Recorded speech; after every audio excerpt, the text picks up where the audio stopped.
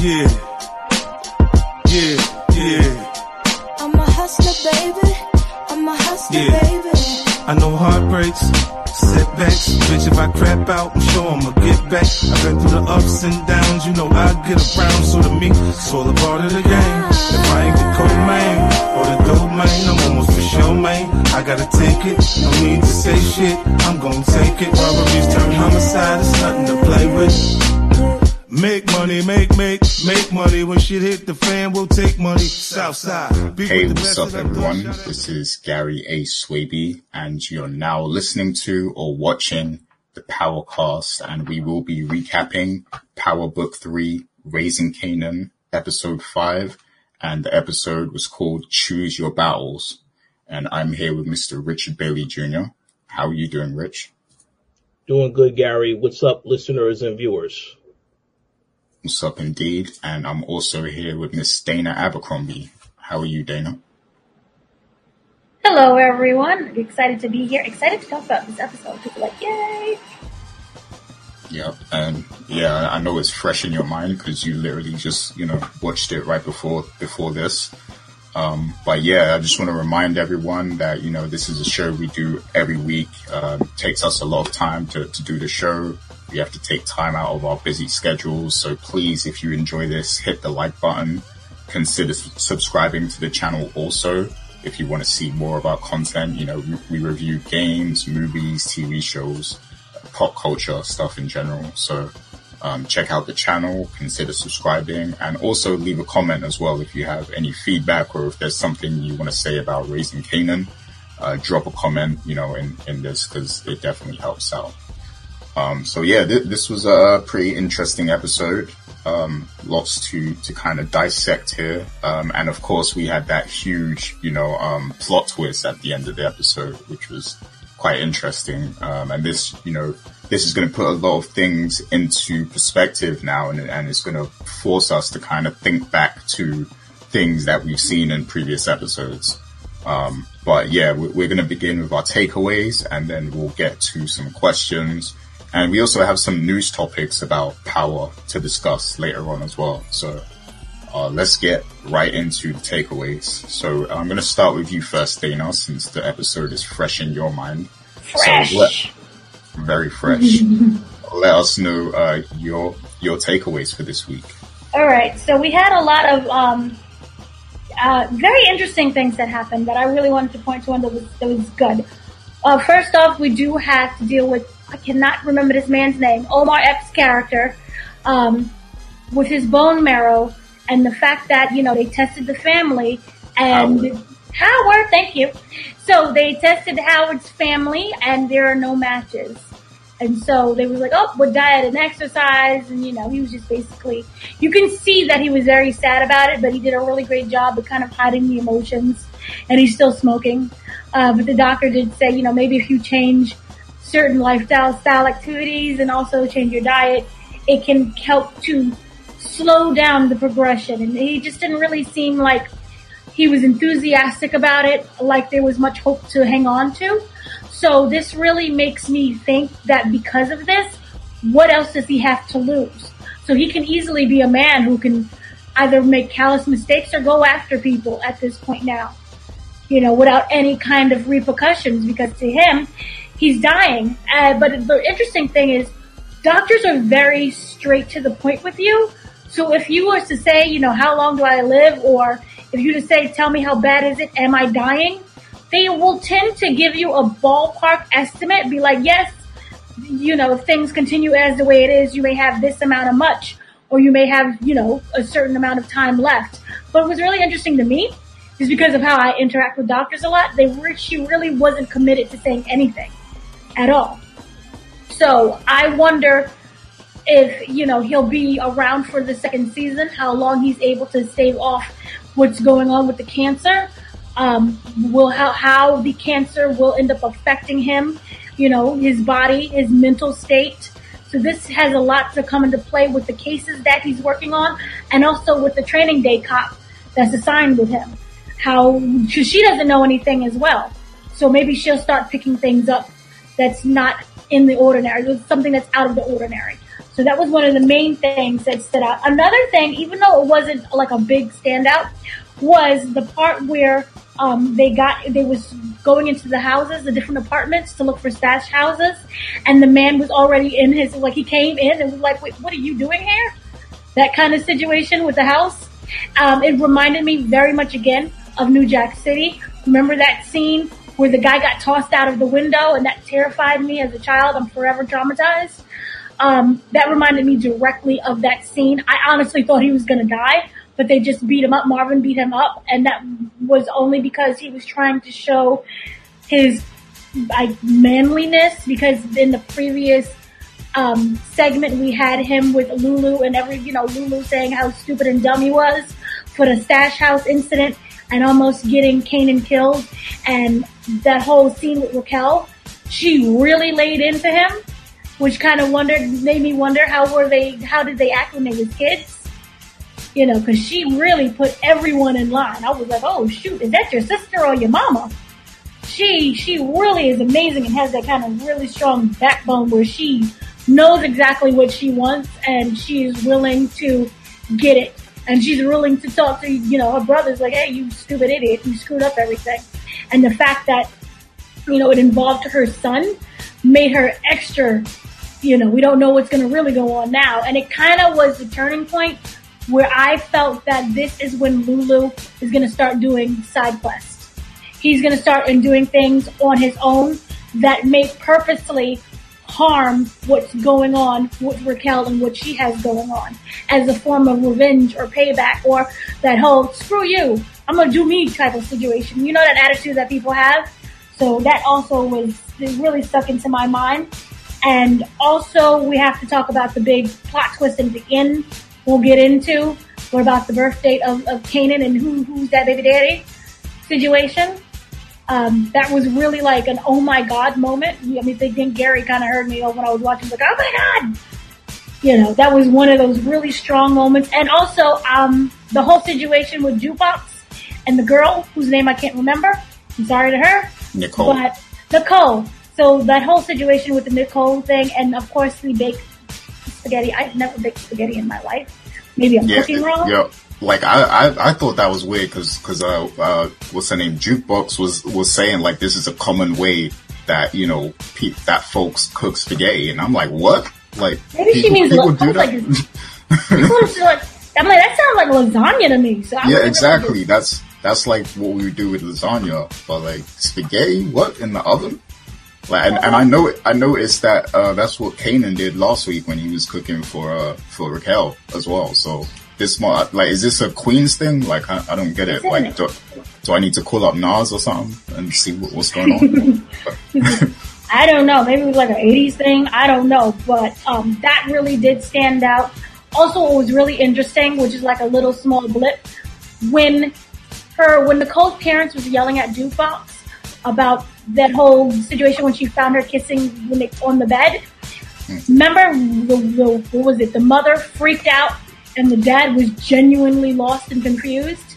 She started screaming, if you come back here, I'm going to tell the police that you raped my daughter, which, is a common thing that has been happening to the black community. Yep. So I thought that was a really great nod of how they just added that in there. Also, another really cute thing that they added in there, when Marvin was reenacting the whole stash house situation, he kind of did the Soldier Boy impression, and then I shot him, bang! And it was over there, bang, bang! And then he got me, bang! Shot him in the ass, boom! That whole thing. So, that was really cute, how they just kind of just slid that in there really nicely. But overall, excellent episode. I loved all of what they did. They really captured the environment of the 80s.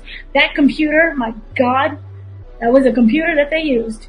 But yeah, they did a really great job, really great episode, really great acting once again, and I can't wait to see what's gonna happen in the next episode. Oh, and also, they're cooking crack, which I learned it's something you do, because I didn't know that. I'm sorry. It's like an amazing thing. They were doing that blocks away from you in the 80s, like. I wasn't even here. I literally had to be like, Mom, was this true? Mom, were they throwing people out their houses in order to get the stash house? Yes, baby. What? You lived through that? Yes. So that was everything. Yeah, that's real. But yeah, excellent takeaways. I'm gonna head right into my takeaways right now. And yeah, so what I like, the first thing I enjoyed about this episode is that like we kind of got to see the first sign of tension between Kanan and Jukebox, because we saw they kind of got into it and they clashed a little bit. And so, and Kanan, there was that moment where Kanan like said, I know your secrets. And he said it in like a threatening way, as if, he wouldn't be scared to tell people, the secrets. And if my memory serves me correctly, in the OG Power series, Jukebox says something about, when her father found out, about her sexuality or something, and there was some kind of discourse there or something like that, right? So I'm wondering if this is something Kanan tells Marvin or something, or if he finds out another way, so. I feel that Jukebox is going to try to contact Nicole, and Nicole's parents are going to find out. And maybe that's when, because they like to investigate. Right. So maybe that in some investigation, and they find out who her father is, and they go and tell the father. Yeah. I don't, at this moment, feel that Kanan is going to tell his uncle. Okay. Yeah, that could very much be the case also. But they look vindictive. Yeah, just the fact that Kanan said that, it made me think, like, is he gonna tell someone though? Like, so I'm just wondering if that's, something that might happen. But yeah, that was interesting to see. And then, she actually said something interesting. She said she knows a lot of secrets in the family. So when she said that, I'm wondering if she's kind of like hinting at when she saw, Uncle Lulu pick up D-Wiz, the night he disappeared, the night he died, so cause she obviously saw that, so she knows that Lulu probably has something to do with that, right? So I'm wondering if that's what she was referring to when she says she knows a lot of secrets in the family. So yeah, it was kind of interesting to see, some tension, and I do kind of like there's been a lot of tension lately between the family, like, cause we also see in this episode that Uncle Lulu and Marvin kind of get into it and have like a sibling, scuffle. And yeah, go ahead. I'm an only child. Is that a thing? It is, yeah. Yeah. It is. It's definitely a thing. Like, especially with, males, like, cause testosterone and everything, like you're gonna clash, you're gonna fight, me and my brother don't really fight anymore, but like, when we was young, yep. Yeah, definitely. Wrestling. Yep. Yeah, so that is the thing. And I liked seeing that because, right after it wasn't like they continued to feel upset at each other. Like they had their fight, and then, Lulu kept it moving, and, that was it after that. Like, and Marvin was back to joking around again. So that's exactly like a brotherly, scuffle. That's how it goes. Like you fight, you get your feelings off, and then that's it. You just continue as normal after that. So that was cool to see. And another thing is, so yeah, I noticed like more than ever, like in this episode, how much Kanan and Jukebox sound like their older counterparts. Like, it seems like they really studied, the characters, and they actually talk like them. Like, Kanan talks like 50 Cent often. He looks like him. Yeah, they look alike too, yeah. Like, I'm sure you've seen the picture of that 50 Cent poster where, it has like their faces half and half. Yeah. And they really look alike. So yeah, there's that. But it seems like both those actors, and they're so young, that's why it's like so astounding, like, to see. But, they really studied the speech patterns of the older versions of the characters, because they sound exactly like them. A Jukebox as well.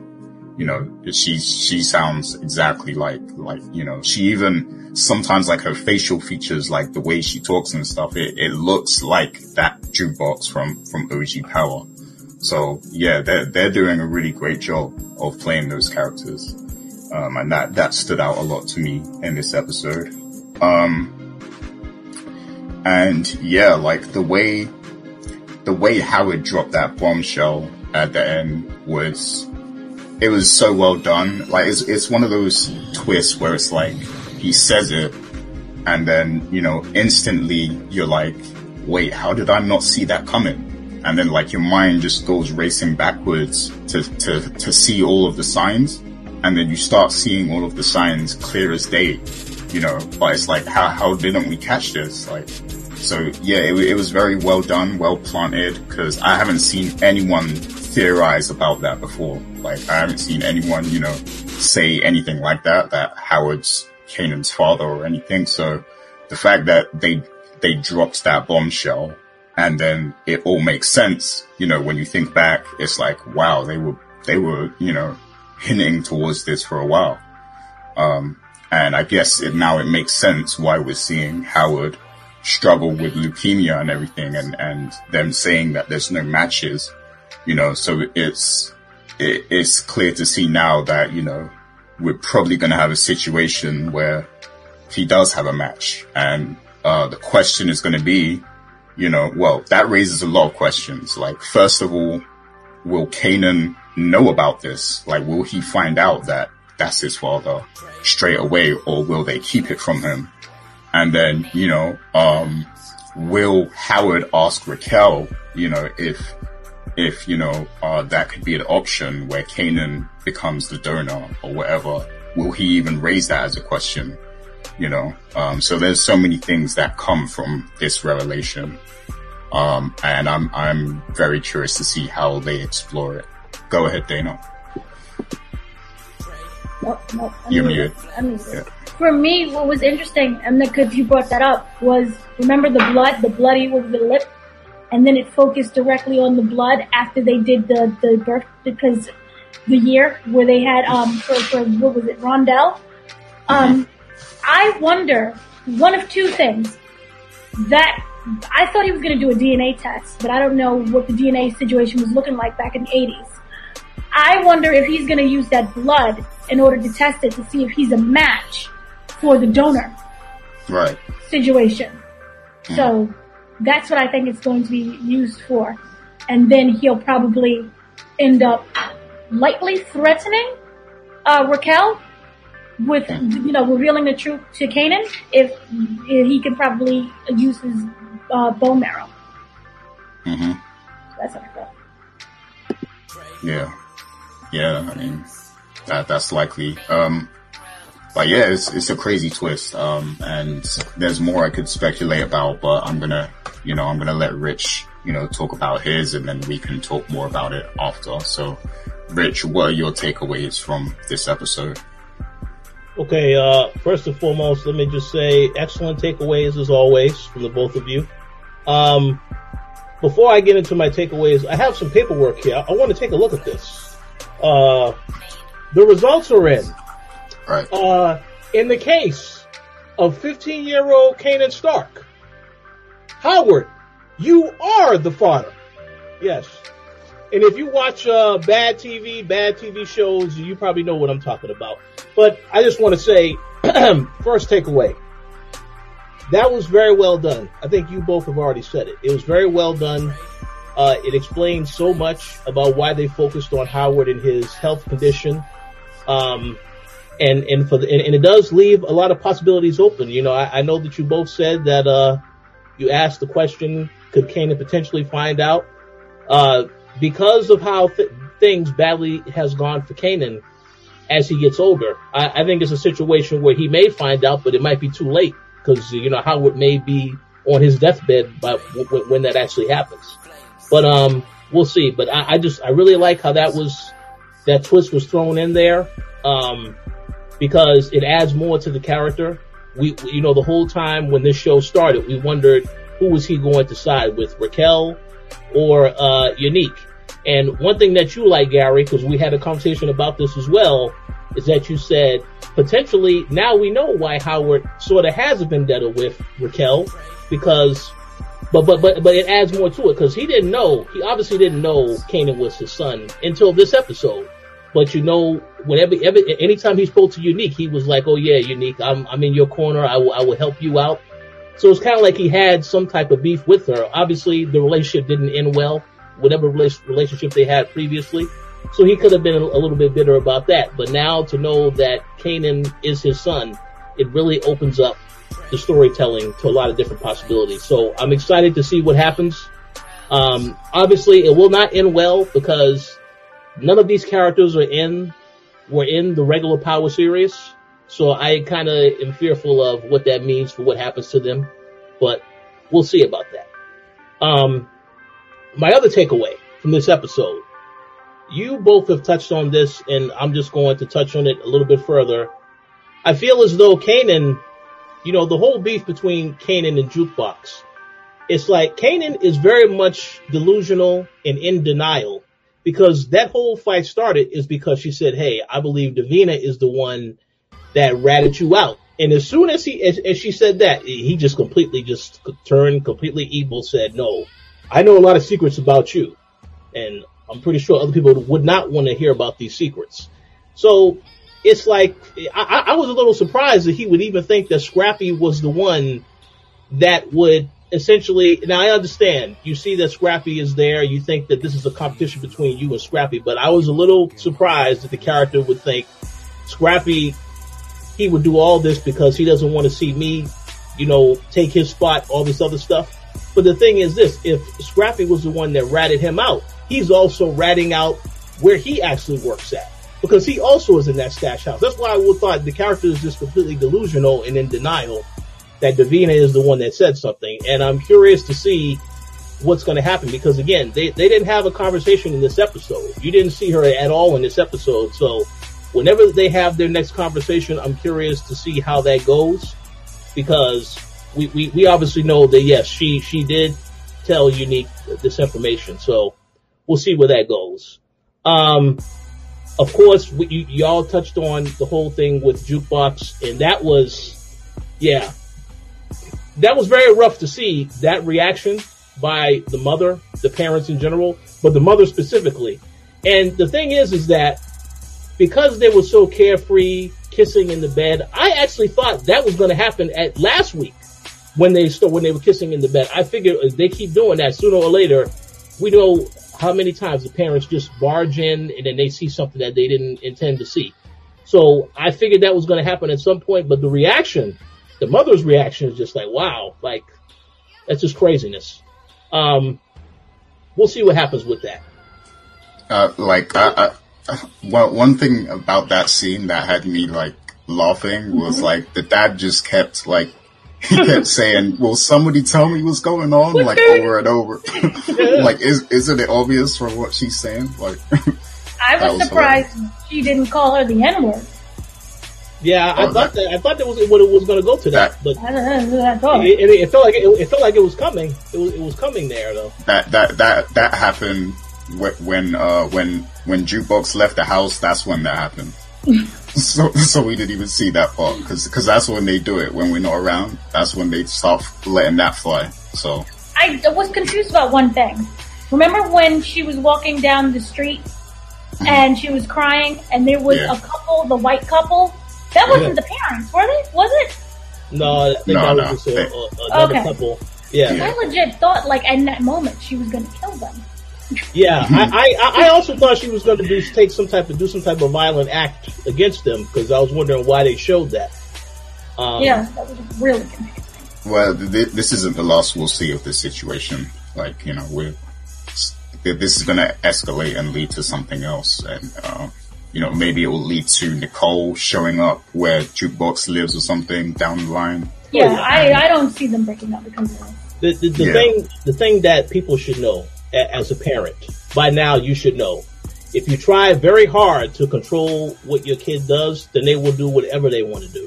So the relationship is going to continue, but it's a matter of what's going to happen, how's it going to escalate, because we know that either the mother or father will catch them. The mother most likely, since the mother is the one that's just very offended that my daughter would be messing around with another girl. I mean, I was very surprised with that response. But I mean, I'm curious to see what people thought about a lot of stuff that happened in this episode. The final takeaway I want to mention very briefly is the love triangle that is about to go in a very bad direction with Crown, Camacho, Jessica, and Lulu. Because you saw, in this episode, obviously Crown Camacho, he has not been paying his people. Lulu comes in there and then gives money, flashes money, gives money to some of his workers. And then at the end of the episode, he decides to get busy with Jessica in the same studio. Now, we already know that Crown Camacho has been pushing up on Jessica as well. So it's only a matter of time before this situation gets out of control. This episode would make you believe, okay, everything is fine. Everybody is still working together. But I kind of feel like it's coming. It's a matter of time. And it could be something whereas, because she is going to be in the frame of mind, well, I'm going to do whatever I need to do to maintain this relationship so that my brother can be successful. And we already know that Crown Camacho, he can take that in a negative context and try to do other things that you're not supposed to do to try and make sure that he gets what he wants out of this as well. So it's only a matter of time. I'm just curious to see how it's going to spiral. We did see that Jukebox finally did get her chance. And I was great to see that payoff where Lulu helped her to get into recording. So that was cool. That was cool to see that. But, the whole thing with the love triangle, this is not going to end well. And I'm just curious how they're going to steer it in the direction of, because we saw the flirtatious stuff between Camacho and Jessica in the previous episode. So it's not like he's not going to still try and get close to her. So we'll see what happens. Yeah. Yeah, I really like that they have sort of like a music / hip hop storyline going on in this as well. Because, this era that, they're depicting is it was like my golden age, of hip hop kind of thing. So I like that they have that kind of story, and I can't wait to see how that plays out as well. And I like that, Lulu and Marvin, they all have their own side stuff going on too. That's really cool to see, especially with Lulu and stuff. So yeah, that's good. So was that all of your takeaways, or did you have more? Oh no, that's pretty much all of them. I think y'all covered the other takeaways. But yes, okay. Excellent episode. Yeah, excellent indeed. I won't say my favorite so far. I think my favorite was last week's, but this was really good too. And Unique was good in this also. And that's another thing, that, I guess we'll get into this right now, as the first question. So, we saw what happened between Kanan and Scrappy. They had a fight, because Kanan believes that he's the one that gave up, the location of the stash house and everything. So they had a fight, and that led to Howard, picking them up and everything. And then, later on we see that Scrappy actually joins with Unique. He has a meeting with Unique, and they embrace him and they invite him into the team. So I want to ask you guys, do you see Scrappy being loyal to Unique? Because, my thing is that, we saw a scene which wasn't very well explained, but we see a scene where after Scrappy is released from police custody later on, he runs into Raquel, and they have a conversation in the car. And then the next thing we see is that he's over at Unique, so I want to ask you guys, is Scrappy loyal to Unique now, or, is he still kind of working with Raquel? So Rich, what do you think of that? I think that was very well done and very intentional to make you question whether or not he's loyal to one side over the other. We saw in this episode, when he was mentioned before, Scrappy was mentioned, one of the most loyal people to Raquel on the whole team. So, obviously the whole thing with Kanan, maybe he has some of those feelings towards Kanan, that yes, he is her son, so he's kind of going to get preferential treatment in some regards, but I don't think he would turn on Raquel, because the thing is that you saw in the previous episode, Unique had it, and his boys, they were the ones to make the first move in terms of actually trying to hold up, they holding up Kanan and stealing the supply. So I would think that in a game of chess, or any game for that matter, the other side now has to make a move, and I think that Scrappy is the move to get him in there. Now, the question is whether or not he ends up turning on them later, because I think the conversation with Raquel, the reason they didn't show that is because they want you to think this can go either way. Either he's working with Raquel still, or he's working with the other side. That's why I said it's very smart, because this show has a lot of questions that it's throwing at you to try and think about, which is what will keep you watching to figure out what the answer is going to be. But I don't think that Scrappy is turned on Raquel. Can it happen later down the road if perhaps he actually starts to work with Unique's crew and starts to build a bond with them? Absolutely. But I don't think that's going to happen. I think this is Raquel's strategy, because we know that she likes to strategize and plan things out. So for now, I'm going to say I think Scrappy is working still with Raquel. That's my thought. Okay. And what do you think, Dana? Oh, there we go. I cannot tell you. I'm literally at 50-50. I initially was going to say yes, that he's going to go work on the other side, because he just got his behind beat. And if you look at the whole dynamics, remember everything that he was saying as he was getting his butt beat was like, oh, you're not, what's this dude's name? You're not Rondell. Basically saying, you're not your father's son, in the sense of, he would have killed me already. Man up, do something. Mm-hmm. And he didn't. So it kind of made me feel like he was trying to test him, and that he was very angry towards what was going on with Kanan, and also Raquel by extension. So that's why I would have said that, oh, he's crossing over to the other side. But that whole car scene, like you were saying, it was what threw me off, because they could have easily had the conversation to be like, look, this is what I want you to do, pull this move, and let them think that you're switched over and you're on their side. But here's the thing that I come into question. For me, it feels like Unique is not dumb, and Unique would also think this as well.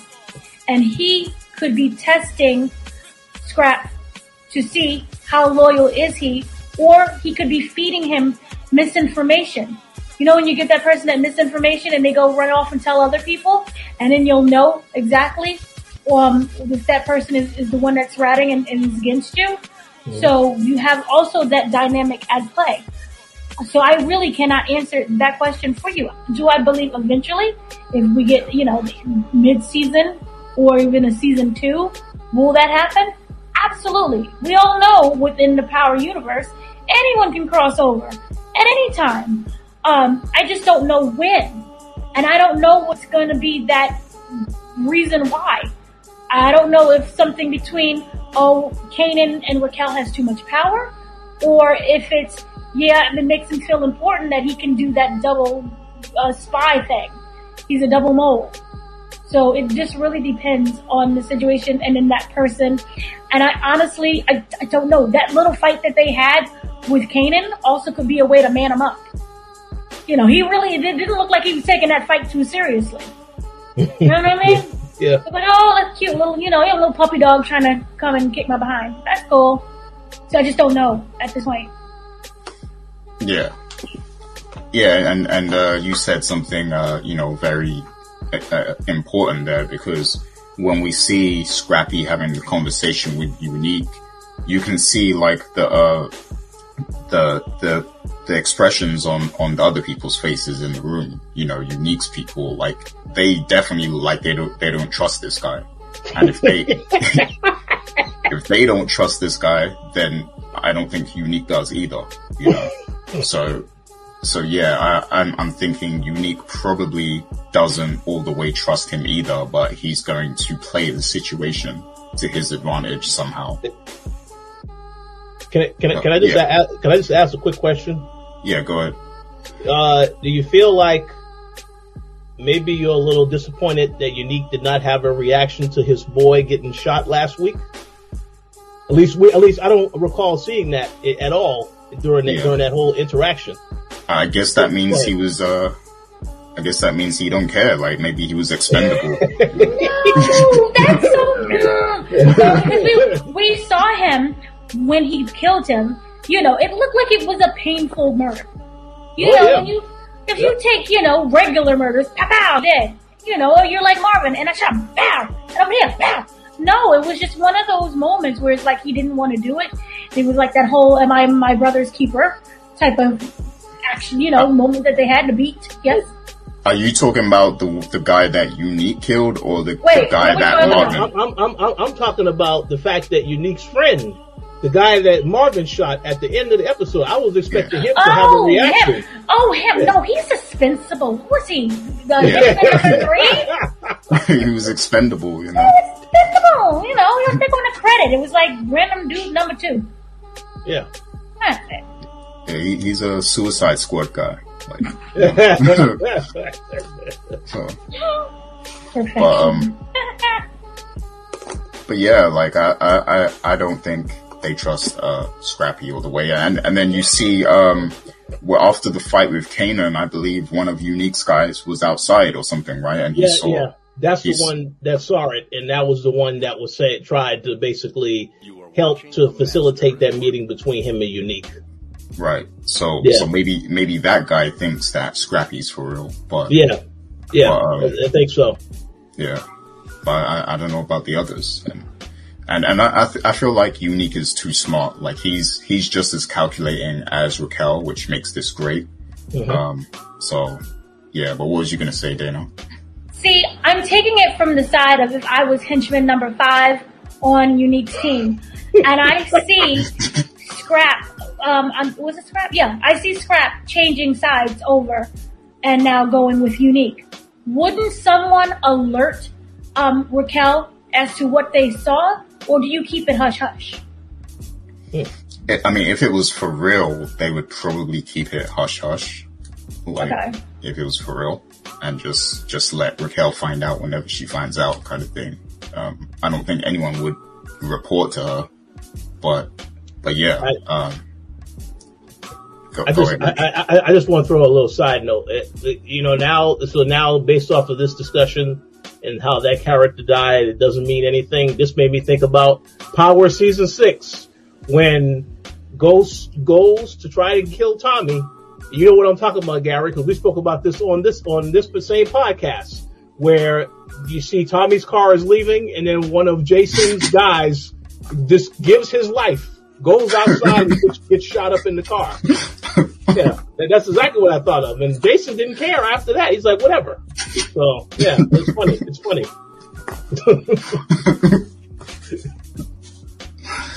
That was hilarious. Season 6 was amazing in its own way. But yeah, it would be interesting to see how this plays out with Scrappy. But let's lead into the next question.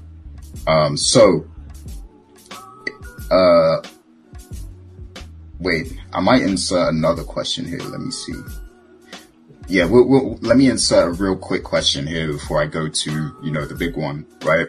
So, do you think that Kanan has finally given Symphony his blessing and that he's 100% comfortable with him now? Cause I guess he did kind of, help him out a little bit by, picking him up and everything. We know Raquel was gonna, find out anyway. Well, she did, cause, Howard came and everything. But, do you feel like he trusts Symphony now and that he's kind of given him his blessing that, okay, you're with my mom and I accept it now, Do you think he's at peace with that fact now? What do you think, Dana? I don't think he's ever at peace with some dude, being with his mother, just in general. But I think that they've grown to an understanding and there's a mutual respect. Remember the very last scene with them together where he gave him his phone number? And he said, well, it's so weird because I'm like, wait, just pull out your cell phone. But he gave him his phone number and was like, if you need anything, even just to hang out, not just when you're in trouble, but just to hang out, call me. And he didn't respond in a type of negative way. Like, remember that scene that we saw initially when the Symphony was at the computer like negative. They're gonna be like, "What are you doing?" We didn't see that. There was an agreement towards them. They're very friendly now. He complimented on his observation. You know, told him how intelligent he was, and he responded by telling him how great the classes were. You know, there wasn't any kind of hostility where at first, remember when he saw the class that it was Symphony that was teaching, he was like, oh man, you know, look at my life, I hate this right now. It was like, hey, to me it seemed like he was coming to class willingly. And he was excited to learn. Yeah? Oh no, continue. I'm gonna say something after you're done. Oh, okay. And then, you know, at the very end, he said, oh, you really like my mom. And he's like, yeah, I do. He's like, I like that. I think that nod and that little exchange was literally, I give you my approval. Yeah. I may not 100% trust you, but I give you my approval. So yeah, right. I think they're all right. Okay. And what do you think, Richard? I think they are on good terms. However, I will say this. I think that happened very quickly. How last week, like, he didn't really want to have nothing to do with Symphony, you know, was some tension, whatever. And then all of a sudden, the next episode, that's why I was curious, how much time has passed? It's a couple of days have passed, because they mentioned it in this episode when Raquel finds the shirt. She said, oh yeah, it's been about 3 or 4 days. I thought you were going to say something. You didn't say anything. So I thought that was a little quick, that turned around. But I think, yeah, I think he pretty much is accepting of him now. I do think that he is, however, putting Symphony in trouble by telling him stuff that Raquel does not know. And Symphony did say, if Raquel asks me, I will tell her the truth. Yeah. But that's a very risky situation to put this guy in, you know, especially in a relationship. You know, you need to be honest. So. No, I thought that was a really great response to say, I respect your mother enough, and also I'm terrified of her, to not lie to her. Yeah. So, yeah, I think that was actually the best response, because would you want your mother to be with a man who's purposely keeping secrets? No. So, No. I agree. I really like that.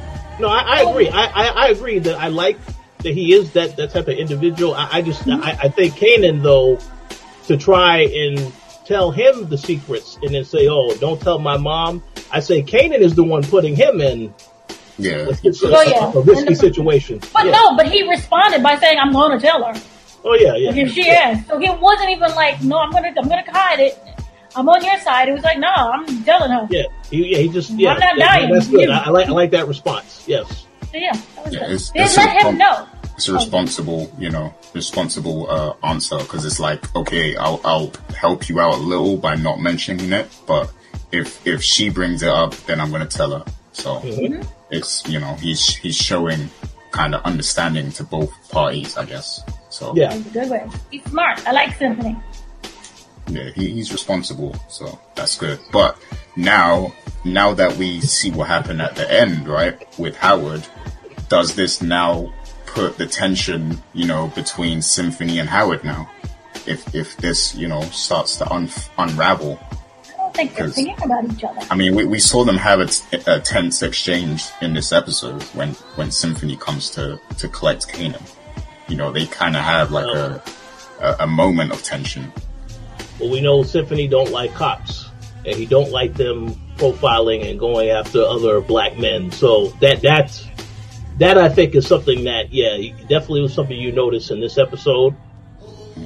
And this is why I say Kanan is smart, because he played that to his advantage to say, well, because they had a conversation about some of this stuff before he got arrested. They had a conversation in the classroom, did they not, about how the world views black men and stuff like that. And then later in the episode, he said, oh, well, that was smart for him to call him, because he figured he was going to be the one that could possibly get him out of this situation. So, yeah, but to answer the question, I mean, that's a very good question. I don't really, obviously he doesn't know what the story is between Howard and Raquel, and the fact that that's Kanan, that's his son.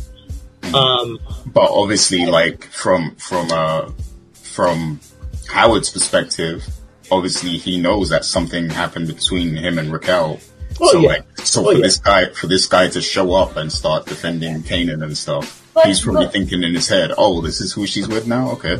No, So- no. Here's what doesn't make any sense, because Symphony seems to be like a guy who's mature, and that was Yeah, what, of course. 15, 16 years ago, depending on the lie of the year of how old Kanan is. Yeah. So from that perspective, I don't think he cares.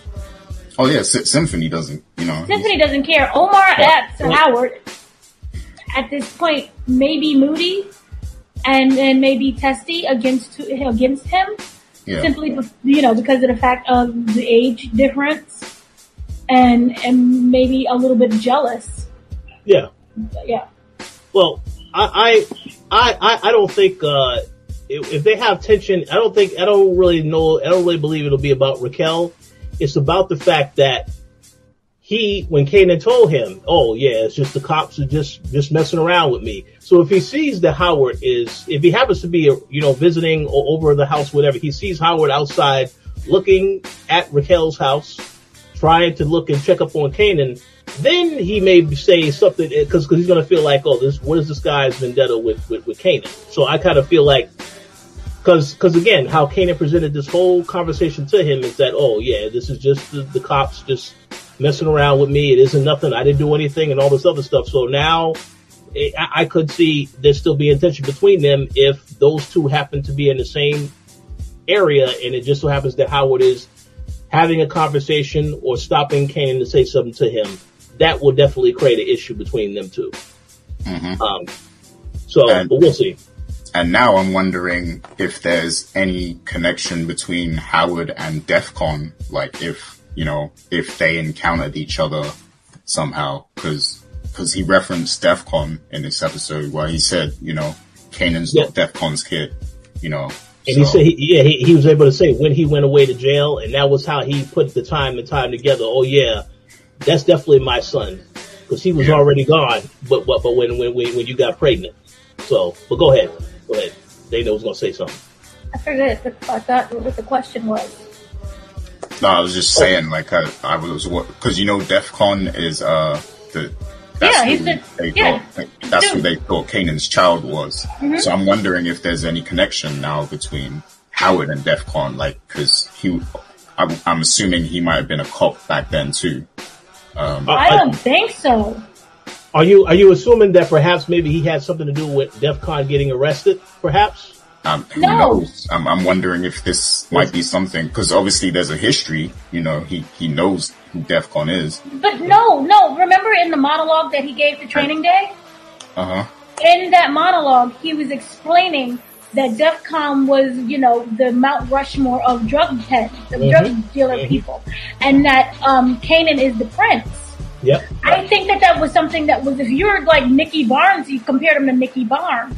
If you're someone who's already acquainted with that world, you would know who that person is just in general. So I don't think that he was any kind of arresting officer or had anything to do with that. He might not have been like an arresting officer or anything, but it's likely that they encountered each other, because if he's sleeping with Raquel so soon after DEF CON goes away, likely they know each other somehow, or they've It was a encountered. 2-year difference, and from what I understood, I thought that Howard and Raquel kind of went all the way back since kind of teenage years. That's a good theory. I have no idea, because I don't know if they didn't really reveal and confirm that information yet. But we'll see. Maybe they will. Maybe they will expand upon that, since it's put out there now that yes, that is his father. Yeah, I'm just wondering if they're gonna tie any of that in. If there's any connection at all. Like, I'm not saying like he's the one that arrested him or anything, but it's likely that they know of each other or something. So that is a good point, and also I think there has to be an explanation as to why Raquel cut off the relationship with Howard, because there has to be a reason for that. Like if she found out, a cop. well, yeah, that is what I would assume it is. Yeah, I mean, we gotta see. But yeah, I would assume it definitely, obviously is obviously they're on two sides. He's obviously doing with the law. She's doing some illegal activities. So yeah, but we'll see. These are good things to think about. So we'll see. Yeah. So, I mean, the final question, you know, since we're already here is, and I guess we've kind of like already talked this down already, but like, so is Kanan really Howard's son? And, you know, if this is the case, do you think there will be a situation where, Kanan will end up, either wanting to be or being, you know, Howard's donor, you know, for his surgery that he needs? So I just wanted to get, you know, more of your perspective on that topic in particular. We've kind of already talked about it, but do you have anything else to add to it? So Dana, you're making faces at me, so, Why would you randomly, the dude has kind of basically been a thorn in your side and bothering your mother, like from Kanan's perspective, bothering his mother, bothering him. He does not like cops. His mother raised him to kind of not like cops. Symphony doesn't like cops. And then all of a sudden, one, you have to tell him that your dad, who I'm going to assume he never met because he went into jail. I want to know how that timeline works. But the dad that he never met is not his father, but the guy who's always been kind of harassing him and hanging around the house is his real dad. And then you go on with that, and then you have to, you know, then understand that your mother lied to you, that your mom then went with a cop. I don't know if he was a cop then, or, you know, he later went and became a cop. But, you know, your mom now, you part of a cop line, or was a cop family. And no, I don't see Kanan being the kind of guy in general who's like, hey buddy, I got you, no matter what. You know, he doesn't seem to welcome people in lovingly into his arms. Be like, hey, you need that bone marrow, and also that process is very painful. So no, I honestly think that Howard just in general will just go off and die. Cause like, and I'm just sorry, but like, just, that doesn't make any sense. Why would you force your kid to do something, a painful situation, to do something that he probably doesn't want to do? Like, and then on top of that, Kanan would be extremely mad at his mom, so he's definitely not going to listen to her to go do the bone marrow. No. What do you think, Rich? Well, just to respond to the Howard situation, we'll see what happens with Howard. I kind of feel like he will go out in a blaze of glory, where it's going to be, I don't think he's just going to die from the cancer. It's probably going to be with this whole thing going on with Unique and Raquel. You know, maybe he'll get caught in the crossfire and he'll end up getting shot or something to that degree. But to answer your question, Gary, about Kanan and Howard's relationship, I do not see Kanan ever finding that out. If he finds out that information, it's going to be too little too late, because you see Kanan's already going down the negative path. And I think it's going to be a situation where he's going to be too far gone, whereas he won't even entertain, if he ever hears that information, he won't even entertain it at that point. If I had to make a prediction, I think that before this season is over, Kanan is going to take another step in doing something very reckless and dangerous and violent. You saw him kill kill Buck, Buck 20. That's his name. See, I forgot his name. I guess I'm not as good as the newspapers that talk about him either. But yeah, 20. He had a hand in killing this guy, and then you see he gets into a fight with Scrappy in this episode. Not successful, by the way. So I kind of feel like, by the end of this season, the character is probably going to take another step in a negative direction. Yes, he learned how to cook in this episode, but again, he's not yet the tough, hardened individual he is that we know from regular Power. So some stuff is going to happen to make him get to that level.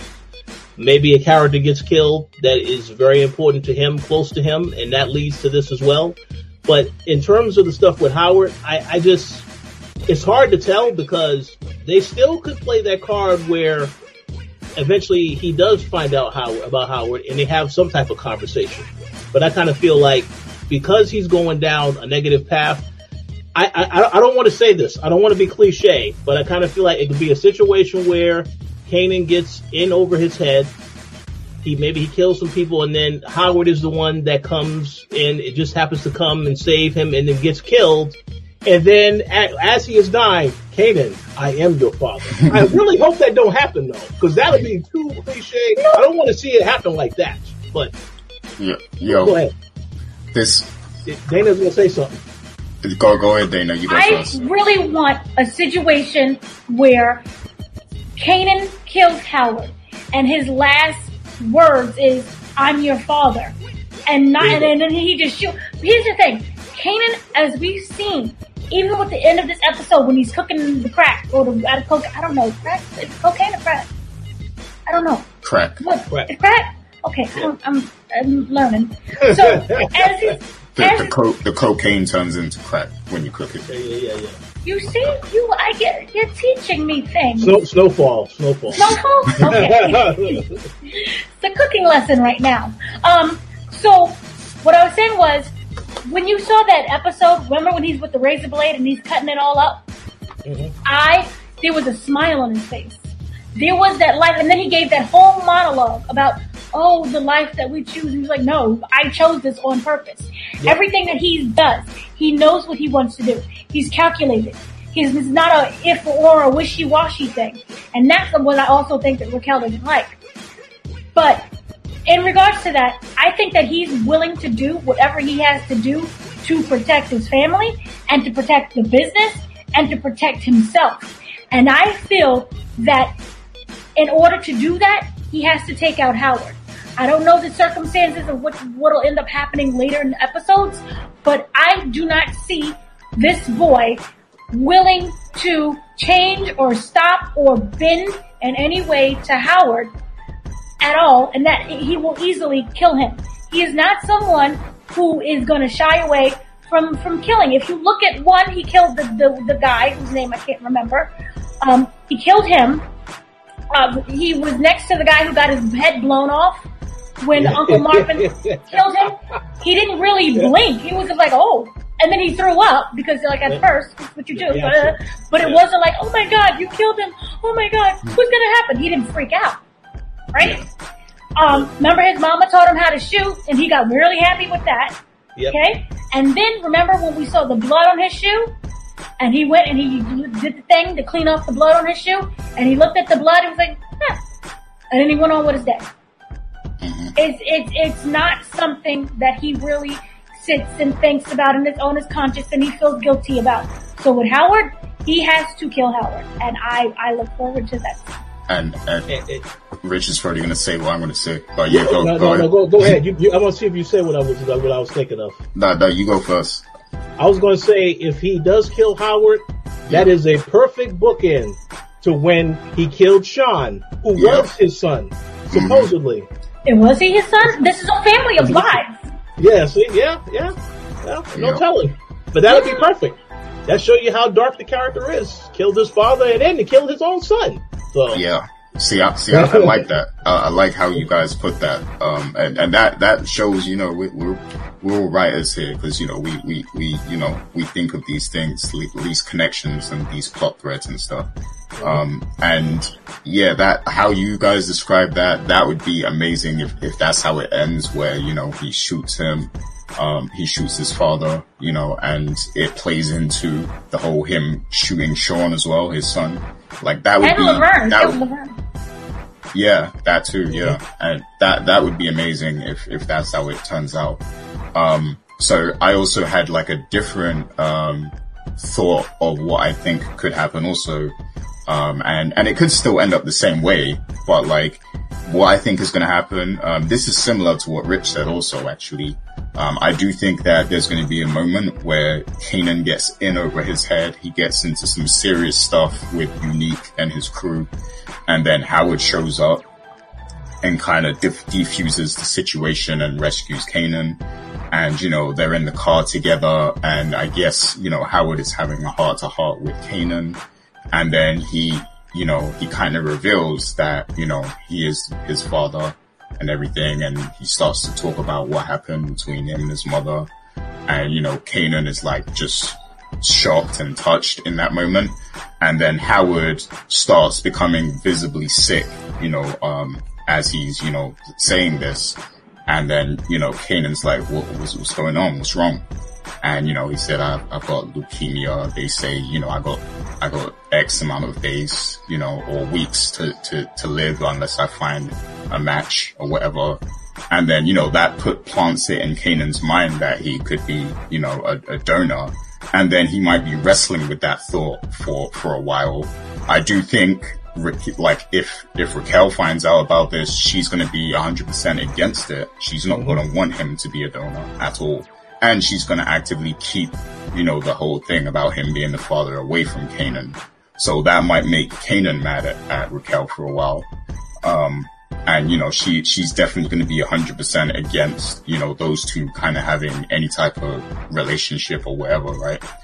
And then later on, it comes down to a moment where, some serious stuff has happened with the gang situation, the two crews. And it comes down to Howard having to make a move and, put a case or something on Raquel. And then maybe Kanan, he has to choose if he, is he going to, protect his mother, protect his family and the business, or is he going to allow, Howard to keep, doing what he's doing, even though it's his father. And then, maybe that could lead into him making that decision to kill Howard, cause he's putting him out of his misery, cause he's sick. So that might be how he sees it. That's not how, obviously, that's harsh to think that, but that might be, at that point in time, that might be how he views it. Like, that might be how he chooses to resolve the situation. Well, I just want to say one thing real quick, then I want to hear what Dana has to say. I think when you mentioned the part about him telling Kanan, "Oh yeah, I am your father," and then he tells him, "Oh yeah, well I'm sick, I need a donor." I think that's the kind of thing that will make Kanan think this guy is lying to try and get this trying to get me to do what he needs also, because I think that is certainly something. If you say that so quickly after you say, "Oh yeah, I am your father, but I need this from you," that's kind of a bad thing. So that does sound crazy. Yeah. Well, no, go ahead, Dana. I have no idea where in the Nicholas Sparks you came up with that whole thing.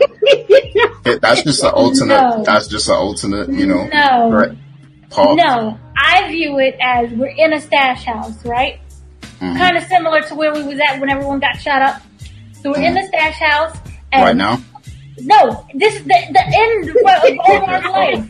All right. Something happened where we're in the stash house, and it's Omar and it's Kanan, right? And boom, shoot out. Boom, boom, stop. And he's trying to explain, I'm your father. Don't do this. And he's like, I don't care who you are. Boom. And he kills him. And in the end, I don't see this gushy, mushy, I'm your dad, I'm daddy situation. I do, because we're dealing with TV and there has to be some kind of, drama and we're dealing with Kanan. And tension. Kanan is not mushy, gushy. You with whole notebook. No. Mm-hmm. I can't. I literally say. I 100% think that he's gonna, before Howard dies, he's gonna know that he's his father. But before that moment, I think. Yeah. I think that he's gonna, and Kanan's gonna be like, I don't care who you are, boom, and then you're dead. Yeah, I don't think he's gonna find out right there though. I think there has to be a longer period of suspension. I think there's one other element that you have to add into this as well, and that is that Raquel and her role in all of this, because that she will do whatever she can to protect Kanan. She will tell him stuff or withhold information from him so that he doesn't know the truth. And I think that is the confrontation that we're going to eventually get, is the mother and the son, because there's a lot of stuff that she has done that we've seen already that she has had a hand in so far this season. And when Kanan finds out about that, I will be very curious to see what his reaction is going to be then, because we already know he will do whatever he needs to do. Going back to what Dana said before about the first episode and how she teaches him how to shoot, and then he has that smirk at the end. And I think Dana said it best. She realizes that she has created a monster. So this is going to come full circle, but that's just my opinion. But yes, she's going to play a role in this, to try to make sure that Howard does not tell him the truth. Or if he does tell him, she's going to do whatever she can to say, no, he's lying, all this other stuff. So, yeah, we'll see. Yeah, I agree. I think because there has to be that tension between, you know, all three of them. I think there needs to be a longer period of time of him knowing about it before, you know, Howard dies, I think. But I do, like, I think that's beautiful the way you guys put it, where Kanan is the one to kill him. Like, that would be just beautiful, you know? Or you can go back and see this. Remember when Raquel in this episode found the blood on the shirt and was just waiting downstairs, and she was like, "Oh, I waited all these days for you to tell me, but you never said anything." Yeah. What if he pulls the same card? Yeah. After he finds out that Howard is his dad, where he's like, "Oh, I just sat here and waited this whole time, and you never told me." That's a great, see? Exactly. Writer. That's a writer right there. You got it. Because she said that twice, because she even said it with Marvin. When Marvin, she waited for Marvin to tell her the truth as well. So see? Mm-hmm. That's perfect. I like that. Yeah. There you go. So this was an excellent conversation. I definitely want everyone to chime in, let us know what you think about that, how this is going to play out, because this is obviously a huge plot twist. You know, I'm pretty sure like Twitter is going to explode, you know, when this episode airs and everything. So definitely let us know your theories and what you think of this whole, you know, Howard situation. But unless you guys had anything else, we'll get to shout outs and then, you know, that's it. So did you guys have anything else you wanted to touch on from this episode? Go ahead. Remember, not from this episode, but from in general. Richard, I know you wanted to bring up the Courtney Kemp situation. Oh yes. The news. Oh yeah, we're going to talk about that briefly for those of you who don't know. And how I found out the news. Courtney Kemp sent out a tweet a few days ago saying that she has signed a 8-figure deal with Netflix. And I must admit, I'm a little ignorant because I've never heard of an 8-figure deal. And I've heard 6-figure. I've never heard of 8 figures. So I was like, wow, that's a lot of money. Yeah, that's a whole lot of money. So it's the same deal that they gave Shonda. Yeah, you said Shonda and Ryan Murphy, right? Mm-hmm. Okay, see, so that's great. So how this impacts Power is she's still going to be the executive producer on the shows. Mm-hmm. But she is currently working on developing new shows and stuff for Netflix. So congratulations to her. That's a fantastic opportunity. I have no idea what she's making for Netflix. It's too early to really decipher that. But I'm glad to know that she's still going to be somewhat creatively involved in Power, to some degree. So that's awesome. Yeah, I'm wondering how much though. Like, I really want to know how much this is going to affect Power, because executive producer, like, you can be an executive producer but not have that much to do with what's going on. But what I think is, like, I think because she was so heavily involved in it, she still has to kind of like pass off her ideas and the things she set up and all that stuff. So she has to kind of be there still. I mean, not physically, but like she has to be on call to kind of, you know, assist whoever's, you know, taking the reins. Because she was so heavily invested in it. Like, this is her baby. So, you know, she kind of has to still play a small part in the future because she worked so heavily on it. So, you know, but I do wonder if this is going to have any effect on Power in the long run. But Dana, what do you think about that? If you look at the situation with Ryan Murphy is over, remember at FX, he created all of the American Horror Story.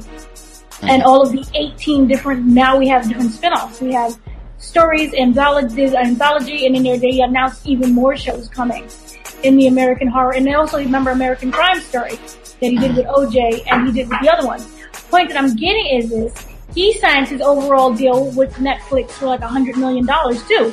And the shows, as we've seen, he's still involved with all of the American horrors and all of the American. So it's not going to impact this at all. And also, if you look at Shonda Rhimes, when she jumped ship initially and went over to Netflix, what are we in? The 50th season of Grey's Anatomy. So it's going to be all right. Yeah, I think there'll be somewhere will be affected. Maybe not right away, but I think somewhere down the line, just because like, it's so, do you know how hard it is to balance like multiple creative projects? And she's doing how many shows at Netflix? Like 6 or something? Like 6? How many? Well, hold on. They I don't think they announced the number of shows that she's doing yet. I thought the article said she's doing X amount of stuff, like she's bringing X amount of shows or something like that. Well, I need to check that again. I know right now she is in charge of course, Power Book 2 Ghosts, Raising Kanan, right. The Tommy Show, and if the Influence Show with Terrence, with Lorenz Tate is still on, because that was not mentioned in the article. But I would assume that's still happening. Okay. Yeah. Right. Yeah. I don't know. Maybe I don't think we'll see any effect at the moment. No. But I'm just thinking long term, like. But we also have to be realistic. I don't expect all the Power shows to last forever. They're going to end at some point. So unless Tariq, ends up having a kid, and now there's a Power show about the kid. No. Yeah, I don't think that's going to happen. But it's we'll see how it happens. But yeah, I don't think it's going to impact the shows yet. But I'm curious to know what she's going to be doing for Netflix for sure. Yeah, I am curious, and I will be supporting whatever she brings to Netflix. I'll be checking it out. So. Oh yeah, 100%. And the article, no, they didn't say how many shows it was, but she did say that she was looking to move from Lionsgate, because Lionsgate owns Stars. It's their channel, and that she wanted to work with new people. And the problem with Lionsgate is they underbid. Yep, that's what I was going to say. That's what I was going to say. I was surprised. Yeah, to me, that sounds like she's slowly moving away from Power. That's how that sounds to me. That's just me, though. That's how it sounds to me. No, dude. I mean, she said new series and other projects, so that could also be movies, as well. So that. And it's for a 4-year agreement. Wow. And here's the yay for her, not for me, because my bank account is empty. After the 4-year agreement, there's a possibility of her compensation rising to 9 figures based on the success. I don't know how many numbers that is. Wow. So 9, whatever. I've never heard of these type of deals. So yeah. A lot. 9 figures. 9 figures. Bro, for 9 figures, man, she's gonna be, man, she's saying, you know what, 50, good luck, man. That's what she's saying. If you look, 4 Lionsgates and 4 Stars at this point, because if you really look at it, the main streaming platforms, if you got rid of Power, like just in general, Stars would be in trouble. Oh yeah. Kind of, because if you look at Netflix also signed that overall deal as well, where they took away shows that would go to, I think it was Epic, that after they go on the after, I'm not speaking clearly, sorry. After a movie debuts in the theater, you know how it immediately would go to streaming services, and then it would be picked up on Epic or Stars, for example. They're losing that to Netflix. Netflix got that $1 billion deal, and so that connected also to Sony. So and we know that. Like, see, this is the thing with Lionsgate. Lionsgate needs to be paying these people, because Lionsgate said they want to be Netflix. They want Stars to be Netflix. And if these people are putting on for Stars right now, Courtney Kemp, 50 Cent, like they are doing major things. So they need to be giving up the money like that these people need to make these shows, because they're bringing a lot of stuff. Like they got like free Powers like come in. They got BMF. Shouts to Stars, by the way.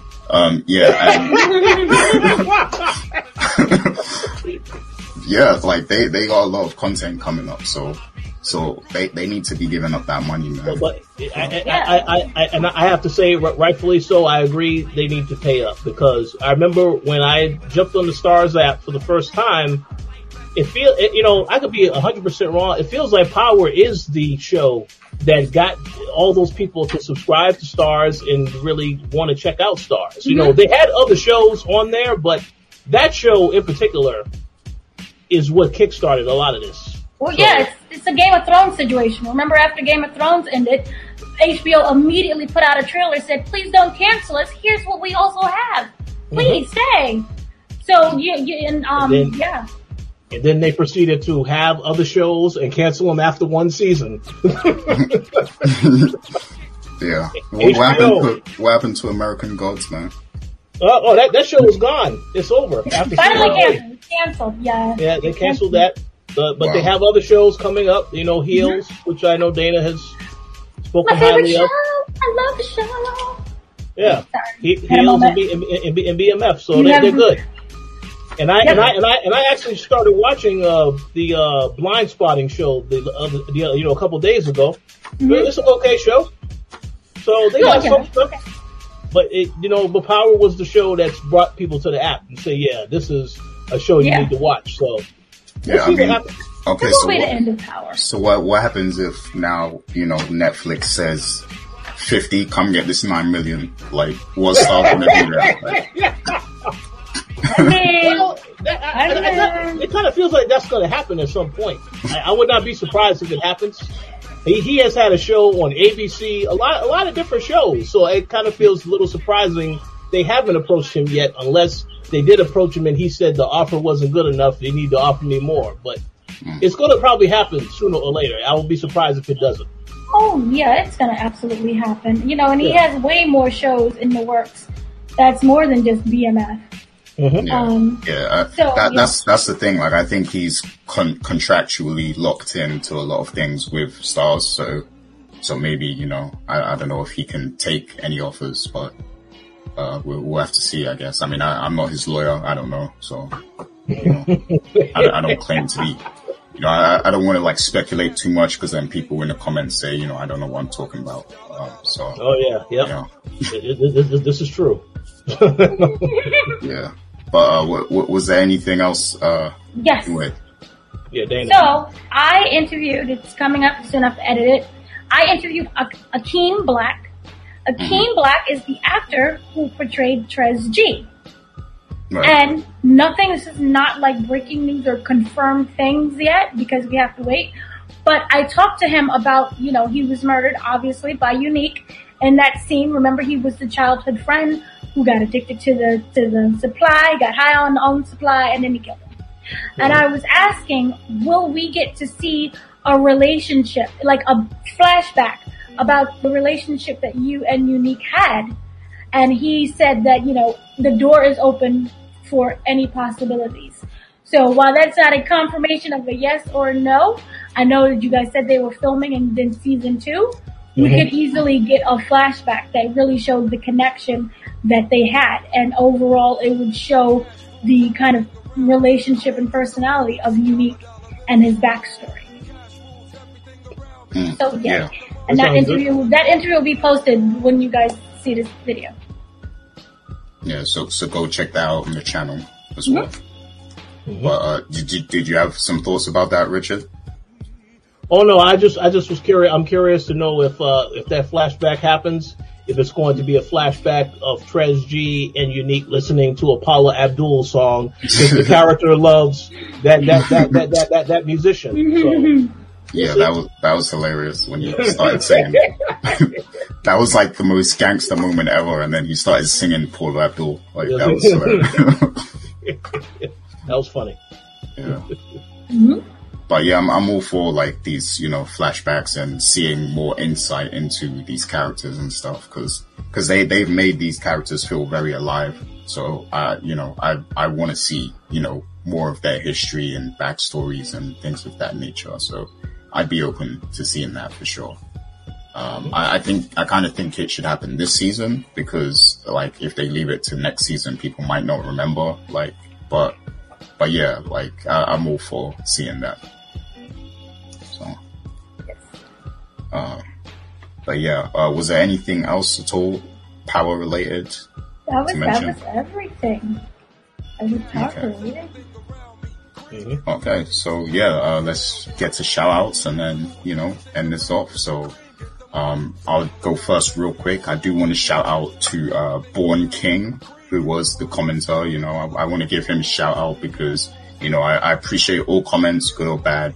And, you know, he said that, you know, I'm not in tune with hip hop or whatever because of the statement I made last week about, you know, some rappers being around street dudes, but, you know, the rapper isn't always street himself.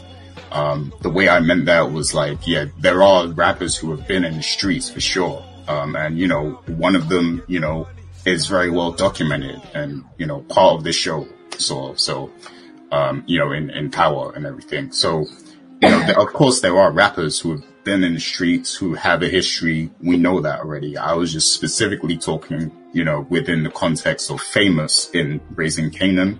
Mm-hmm. And the fact that, you know, he's rapping street stuff, but he's not really in the streets.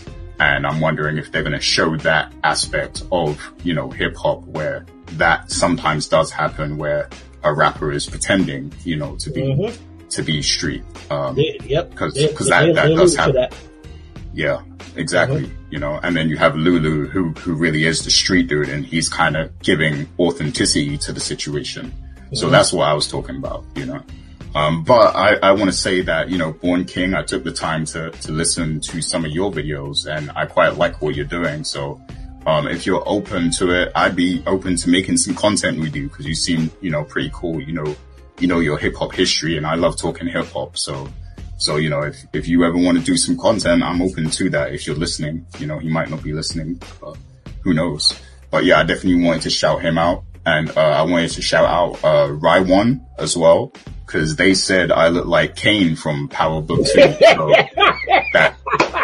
that made my day because, you know, he said I look like a Power character. And I feel like I should be in Power. You know, I should be like the British Connect or something. So.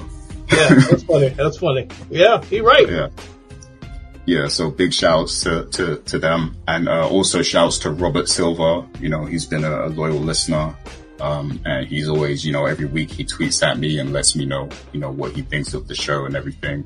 He agrees a lot with, you know, you two, Richard and Dana. So, you know, big shouts to him. And also shouts to, Anna, cause, you know, she's always, she sends me her feedback direct. You know, you need to start leaving comments, but yeah. Yeah, shouts to Anna. So yeah, I want to shout out to everyone who listens to this show. I did some analytics and I see that, you know, there's people listening in, you know, in Africa, Ghana, Nigeria, you know, places like that. So, you know, big shouts to everyone around the world who listens to Power. You know, we are on Spotify, we're on iTunes, we're on YouTube, you know, and you can visit thecoalition.com, coalition with a K, and, you know, you can see all of our content on there also. So yeah, thanks for everyone who supports the show. Dana, any shout outs from your side? There we go. Muted. I just wanted to say really quickly that I did have information about Power Book 2. I forgot. Sorry. Lo siento. It comes back sometime around November, and that Courtney Kemp did an interview with Entertainment Weekly, and in that interview, she explained where we're going to pick up for that show in season 2, and that she said that it will pick up directly after the death of good old Jabari. Remember Jabari? Get out, Professor Jabari. She says that the murder will generate a big response back at the Stanford University, where we had begun an encroachment on his drug life into school life with the incidents that took place in episode 8 with the attempt on his life and the body in the pool. Now his whole drug life is crashed into his campus life in a real way. So we're going to see, you know, everything basically just starts to crumble. He's not able to keep those two lives of my drug life and I'm also a student separate now. People are going to start figuring out what he really does. And they knew that he is the father of Ghost, but their son. Yeah, I said the father. Sorry. He knew that he was the son of Ghost, but now they're going to really, you know, put 2 and 2 together. And remember when he was selling the drugs on the app situation, they're going to start putting that together. And there's going to be some ramifications behind that. And remember his friend that was with him also on the app, helping in being the side partner. They're going to start testing that relationship again. So we're going to see how that plays out. Also, it did say that Tariq definitely feels like he's walking around as a ticking time bomb. His relationships are going to start to get more complicated. And while that's all happening, he's still got a love life. So, yay. We're going to see that happen, and that should be interesting. And the Mirror said it's going to drop around sometime in November. We don't have a date that's fully locked in. But hopefully, if there's no shutdowns, we'll get that in time. And also for shout outs, thank you to everyone who is listening, and thank you for your continued support. Indeed. For sure. That sounds exciting, for the next book too. Rich, any shout outs? Well, yeah. I just want to give a shout out to both you and Dana. Excellent show as always. Shout out to all of the people that continue to listen and support the content we make. We definitely want to get you guys' opinions on some of the discussions we had today, so please do leave a comment. You can consider liking and subscribing as well, but definitely comment, because I think what we are willing to do on this show, which I don't see on a lot of other power shows, is that we're able to have these deeper conversations. So if you like these conversations and you have an opinion, I would love to hear your opinion. So definitely would encourage you to do so. Consider doing so. But thank you for your continued support, and we look forward to talking more power next week. Yeah, can't wait. So yeah, we will return next week. And until then, everyone take care of yourselves and have a great week. Yeah. Peace out. Peace.